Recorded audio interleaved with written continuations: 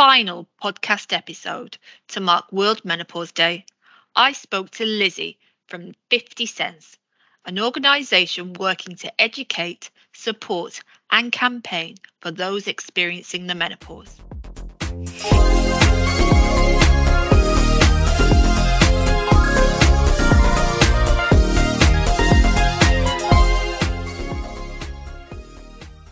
Lizzy, welcome to this third in our short series of menopause podcasts.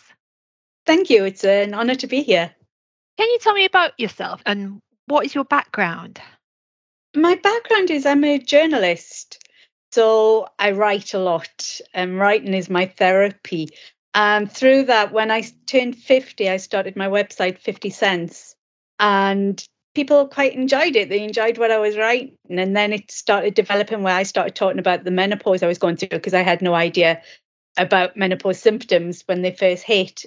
And that's where my whole life changed, really, because suddenly a whole lot of people started getting in touch with me. So while I was a journalist, and I'm a production journalist, so I'm not one of these ones who goes out on fancy photo shoots or, covering wars or anything. I sit in an office all day.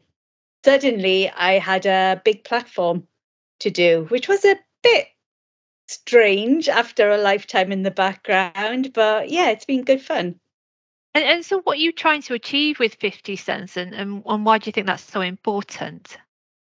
I'm just trying to make people aware that menopause is more than hot flushes, really, as I keep saying, and let women know they're not going mad, which is the common cause and certainly what I thought was happening to me as well. And to try and, can you say desensible it? That's not a word at all, but What do you mean by that? I'm trying to make it so it's not so boring and dull and worthy, because a lot of women say that after they come out the menopause, they have a great life. And also, some of the things that happen, if you don't laugh about them, you'll just cry. So, like yesterday, I got lost in the subway under the road next to me. It's one road. How did I get lost? But I got in the middle of it and I had no idea which direction I was supposed to. No, that is total validation for me because I've never had a very good sense of direction. But for the past 9 years, while I've been experiencing this temporary madness, I've had none. And once it took me 9 hours to get back from Manchester. Oh my goodness. I got lost. I drove that journey so many times. Yeah. But I never thought that was due to the menopause, but I shall blame it on that. I blame everything on menopause now. I drop things, that's the menopause. My hair's a mess, that's the menopause. It's a great get out clause. Brilliant. It's and I totally understand what you mean by not being boring, because so many people cannot relate to it. Apart from particular minority groups, young women, men, and why would they talk about what is seen as an old lady's subject? I was 41 when I was diagnosed, and I'm not ready to be an old lady yet. I'm 50 next. But at the same time, I think it's important that you say that. How do you think that this whole Davina McCall phenomena has affected that? It's brilliant that, she has helped open up the conversation so much. And I've been a huge fan of Davina since Street Mate. She's a hero for me. But at the same time, celebrities have easy access to gynecologists, and all of the top people come and talk to them and want to talk to them because it's good for them as well. So I do worry that, I said this a while back with Mariella Frostrup, about 4 years ago now, actually. Like, she was in a documentary talking about my gynecologist, and I'm just lucky if I can talk about a gynecologist, my particular one. My waiting list to see the gynecologist, absolutely, yeah. And so I feel that they do a very sanitized version, for want of a better word, of how it is. They show what it should be like for all of us. And sadly, it's not like that. And a lot of women feel very disappointed that their menopause isn't the same way and that they don't have Davina's six-pack. I've had a few women tell me, I thought it would give me Davina's six-pack taking HRT and I still feel terrible. So it's a mixed blessing. I agree with that. Yeah, I agree with that completely. I've been trying to unpack with my previous guests and with my friends and male friends as well, is it the loss of being relatable to what kind of is seen as physical attractiveness in loss of fertility, which some people never had to begin with, to be honest, me included? Does that mean that you're not in the game anymore? I mean, that is why menopause has been so looked down on and so ignored over the years, because women just became invisible. They were no longer able to do their main function to society as Yeah. a male dominated society sees it, which is provide children. You know, I'm the same. I've never been able to have children. And so that you still get that look of, oh, she chose her career over, you know, it's the woman's choice sort of thing. And you look down on it a little bit at times. And so I think menopause is that, well, she's not going to have kids anymore. So what good is she to society, you know? And actually, I agree very much with Dr. Jen Gunter. This is when women come into their own, because hormones are no longer ruling your life. And in the past, we were the wise women, you know, and we were the ones who were helping Yes. after the next generation and show the next group of mothers, you know, how to help look after their children, because our children don't come out the womb ready to walk like in most of the animal kingdom. They need a lot of time and attention. 55 years for my poor mum, in my case, she's had to give me her time and attention. So I do agree that we have the menopause so that we can then help to look after the next generation and start doing that.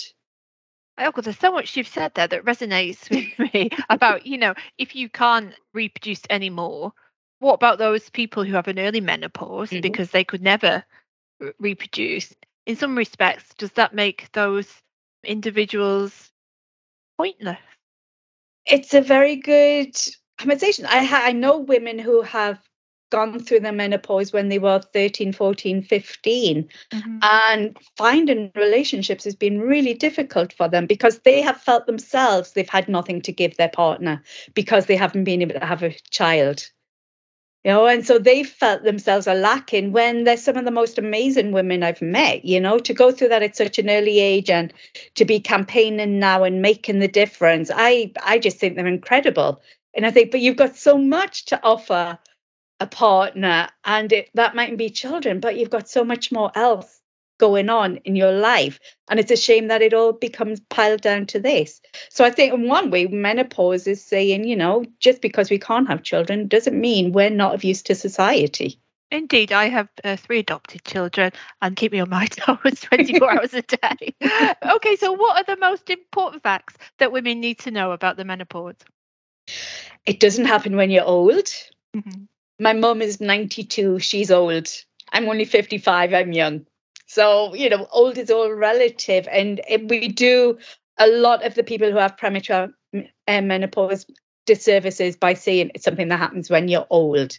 And Hmm. it does us a lot of disservice as well, because when I started my symptoms, I was in my mid 40s, and that's certainly nowhere near old or even feeling old. And so menopause wasn't something that went through my head when I started, you know, losing my hair and having aches and pains and palpitations. I thought I Yeah, was dying. yeah, So the main one for me is get away from this idea that it happens when you're old. It happens when you're enjoying life yeah. and, you know, in the flush of it, to speak. And it's not just hot flushes, as I keep saying. We need women to, as our conversation says, know your menopause and understand what's going on and what they may expect, but also that they might get nothing. My best friend literally woke up one day and realized it had been about 14 months since her last period. That was it. She didn't have any symptoms. They just stopped overnight. So we need to tell people, you know, regardless of the headlines, it may not be that way for you. And for about 3/4 of women, it'll be all right in one way or the other. Yeah, yeah, it's not all a total nightmare. I mean, yeah. Some people have a more positive experience indeed. Okay, so what advice do you have for University of Southampton staff currently experiencing the menopause? Tell people. I think telling people is your biggest armor. It protects you because then they understand what you're going through. So that means we need to be aware of what's happening to our bodies as well as women. But definitely tell people what you're going through. Talk to HR, talk to your managers, and basically just talk and support each other through it. And what advice do you have for line managers who are very often, younger women with no health issues, and of course men? And what advice would you have for line managers and colleagues working alongside those experiencing menopausal symptoms in the workplace? Understand that this is a hormonal shift that women are going through. I don't like the term deficiency because I don't think it's a deficiency. It's a hormonal shift. In exactly the same way, a good friend of mine is pregnant and she's getting hormonal shifts. So one day she's happy, the next day she's crying. Some days she feels terrible and she's lethargic and tired. Nobody would judge a pregnant woman for any of that. Baby brain is something that we all just understand. So look at menopause in exactly that same way. It's women going through a hormonal shift that they can't help. I can't help how my hormones do, any more than I can help only being 5 foot. It's not something that's in my control. I can take control and work through it, but I can't help how my hormones are doing, just the same way as anybody pregnant can't help what their hormones are doing as well. So try to think of it that way. Yeah, I think that's really good advice. It's something that's happening to us. It's not a lifestyle choice. It would be a very unpopular one. So how can women support each other in the workplace to navigate the menopause? Oh, I often find women are the worst because you do get the men who go, well, my mum never had any troubles. And you think, well, that's because your mum didn't tell you, probably, Suffered in silence. Yeah, but a lot of women are very, well, I got through it, so why don't you, And we understand that everybody's menopause is unique. And because one person has a brilliant time, like my friend, who I constantly tell I hate, because one person has a brilliant time doesn't mean the other person does. So be understanding and just be aware that, as I said before, this isn't something the person's doing on purpose. They're not doing it to get attention or anything like that. It's just their body. So just be aware that everybody's menopause is unique and be flexible around that. There's a limited awareness of how trans and non-binary people experience menopause in the workplace. How do you think workplaces can adapt to support these groups in particular who are living through a very stormy climate at the moment in terms of their identity as well? Yeah, it's very, very important, especially, for trans men and for non-binary, but also for trans women as well. We do say all women will go through menopause because we found that a lot of cis women don't think menopause will happen to them. They somehow think it's an optional thing that they can get out of. So the only way we could find to do it was to say all women. And the terminology does bother me, but until we can come up with a better way that we can fit on a poster that we've made, without turning it into a billboard, it's difficult. Language is the most important part. Sure. Obviously, everybody should be affirmed in the way that they feel and how they are. So language is a huge one, and making a bit of a special effort to be more understanding and aware. It's a topic that I need to do more research on because I don't quite understand all of the hormones that trans men will take to go through their transition, for example. And there are some brilliant people out there who have spoken about their menopause as a trans person or a person non-binary. So follow them. There's some really good people out there. I think it's a really good piece of advice to say a little bit of special effort goes a long way. Absolutely. It doesn't hurt anybody. Absolutely. Yeah, the opposite. It's not going to do anything. And, I know how horrendous my menopause made me feel. I would hate to think that just an oversight on my part could make somebody else feel worse, because I had days where a look would have me sitting crying in the shower for 2 hours, so just be understanding. These are people who are going through a difficult time just like the rest of us. Yeah, absolutely. And how do you think our society views menopause? And do you think it's moved on since the word menopause itself was a taboo? And it's changing. There is still a large reticence about it, but I think that's not so much menopause. I think that's to do with the fact we live in a very still a sexist and ageist society. Uh-huh.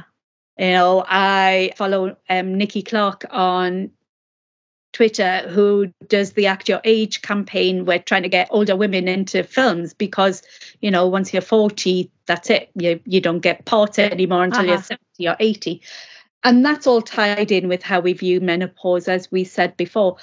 But it is changing. And what heartens me the most is men are talking about it too. Yeah. We did an event in Westminster shortly before lockdown where we took our poster campaign to launch it to the MPs.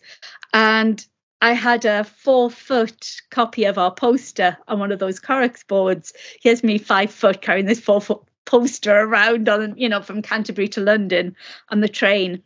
And the train guard walked by when I was sat on the train and looked at it, gave a little snigger, and I sort of rolled my eyes thinking, oh, bloody man. And he walked away, did his ticket collections, and then came back and went, my wife's got quite a lot of those symptoms. Do you think that wow. was? And he sat down and we chatted for 5-10 minutes about what his wife was going through and what help she could possibly get. So men want to help. So everybody's got somebody who goes through the menopause. So it's great to see how men are opening up and wanting to know more about menopause. Yeah, that's great. You've actually just pinched my next question, but that's okay. I will say, what role do men play in relation to the menopause and women's health? For example, the recent news story of a male being appointed to period dignity officer in Tayside, and indeed our own fabulous University of Southampton Menopause Working Group is co-chaired by Richard, who is great. One of the best menopause champions I know is the two Darrens, actually, in Wales, Darren Dupree, and I can't remember the other Darren's name, but they both work. Darren Dupree works with Unison Wales. The other Darren is NHS Shared Services Partnership with Wales, and they are huge menopause champions. And a lot of the success we've had has been down to them helping us out when we first started. So the period guy, sorry, I don't mean to call him the period guy, but the period guy did have me rolling my eyes because I thought, why couldn't they have had a woman for the very first one? Yeah. But in theory, I have nothing against men joining in and supporting us and helping us. Certainly not. And they're role models, aren't they, for other men to say, hey, this matters to them. Maybe it matters to me as well. And so they don't turn around and be the guy who says, oh, my mother got through it and didn't moan. They would be looking, like you say, that little bit of extra special effort, which is the thing that's really rung true with me during this conversation, goes a long way. Yeah. And I also think, you know, we are just walking bodies, just the same as they are walking bodies. Our bodies are different, but it's all just biology at the end of the day. So it's not a taboo for men to talk about women's problems any more than, you know, I will tell my husband to get his prostate checked, for example, you know, or talk about it with the guys at work, the things that concern them with their healthcare. It's just a body, it's just biology. So anybody who talks about it and is on the right side, as I would say, is welcome as far as I'm concerned. Brilliant.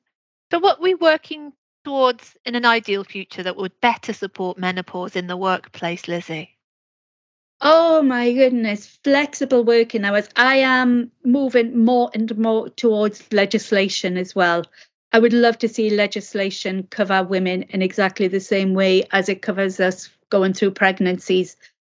Because when the menopause hits, you can have a workplace policy, you can have workplace pledges, but when the menopause hits, and if it hits you hard and you're filled with all that doubt and worry, you're not going to take advantage of it because you're too scared. You know, I used to get really worried about going into work and being sacked, sometimes for mistakes that I'd caught, so they hadn't actually happened. But I would think, oh, they must think I'm useless because, you know, I made a mistake in the first place. It wasn't that I thought, it was that I'd done it. So when I was having bad days, even though my workplace is great with menopause, I had that little thing in my back of my head going, but they could still sack you if they wanted. which was my menopause talking to me. Yeah, it was, because all of that expertise and experience that you built up, you were focusing on a little mistake because you're not as sharp as you used to be. Wow. Exactly. Yeah. Yeah. So I'm a big one on wanting legislation, but otherwise, menopause policies and menopause pledges are fantastic, and we need workplaces to embrace them and do more and to show women they're serious about it. And it's not just box ticking, oh, we've done menopause this week, tick, So to do that, simple things like make sure the temperature's okay for women who are working there. I had very few hot flushes, but they did almost destroy me, they used to stop me dead. So making sure the temperature's okay, that there's plenty of water for women to drink. Another big one as well for me is free sanitary products, because sometimes I used to come on and I had no idea, it wasn't when I was supposed to, and I hadn't been. That machine in the toilets, isn't it, that no one can work? That's it, yeah. And half the time it doesn't work, and it doesn't work. Yeah. And, like a friend of mine was flooded, like she literally could not stand up because she had been wearing trousers and she suddenly came on in the middle of a meeting and she felt it and she had a coat around us. So it's not just having the machine in the bathroom, it's having easy access to it, because when she went in the bathroom, she didn't have any money to put 50 pence into a whenever you need to change for those machines. I did see recently one in a service station that had a contactless. I thought, oh, that's fantastic. Brilliant idea, yeah. And lastly, you're talking about legislation, and obviously you'll be aware of the recent Women's Inequalities Committee Menopause in the Workplace report. What are your thoughts on that report? The one thing which just goes against what I was saying about legislation, I'm not too keen on menopause being a protected characteristic, because that others us a little bit, I think, whereas I just want women and men to be viewed equal, and our healthcare to be taken seriously. That's it. I find that so interesting, because there's also a campaign for care leavers to become a protected characteristic. And the research that has been done amongst care leavers is that for that same reason, they don't want to become a protected characteristic. But I suppose I think to myself, do we see disabled people or people with ethnicity as other?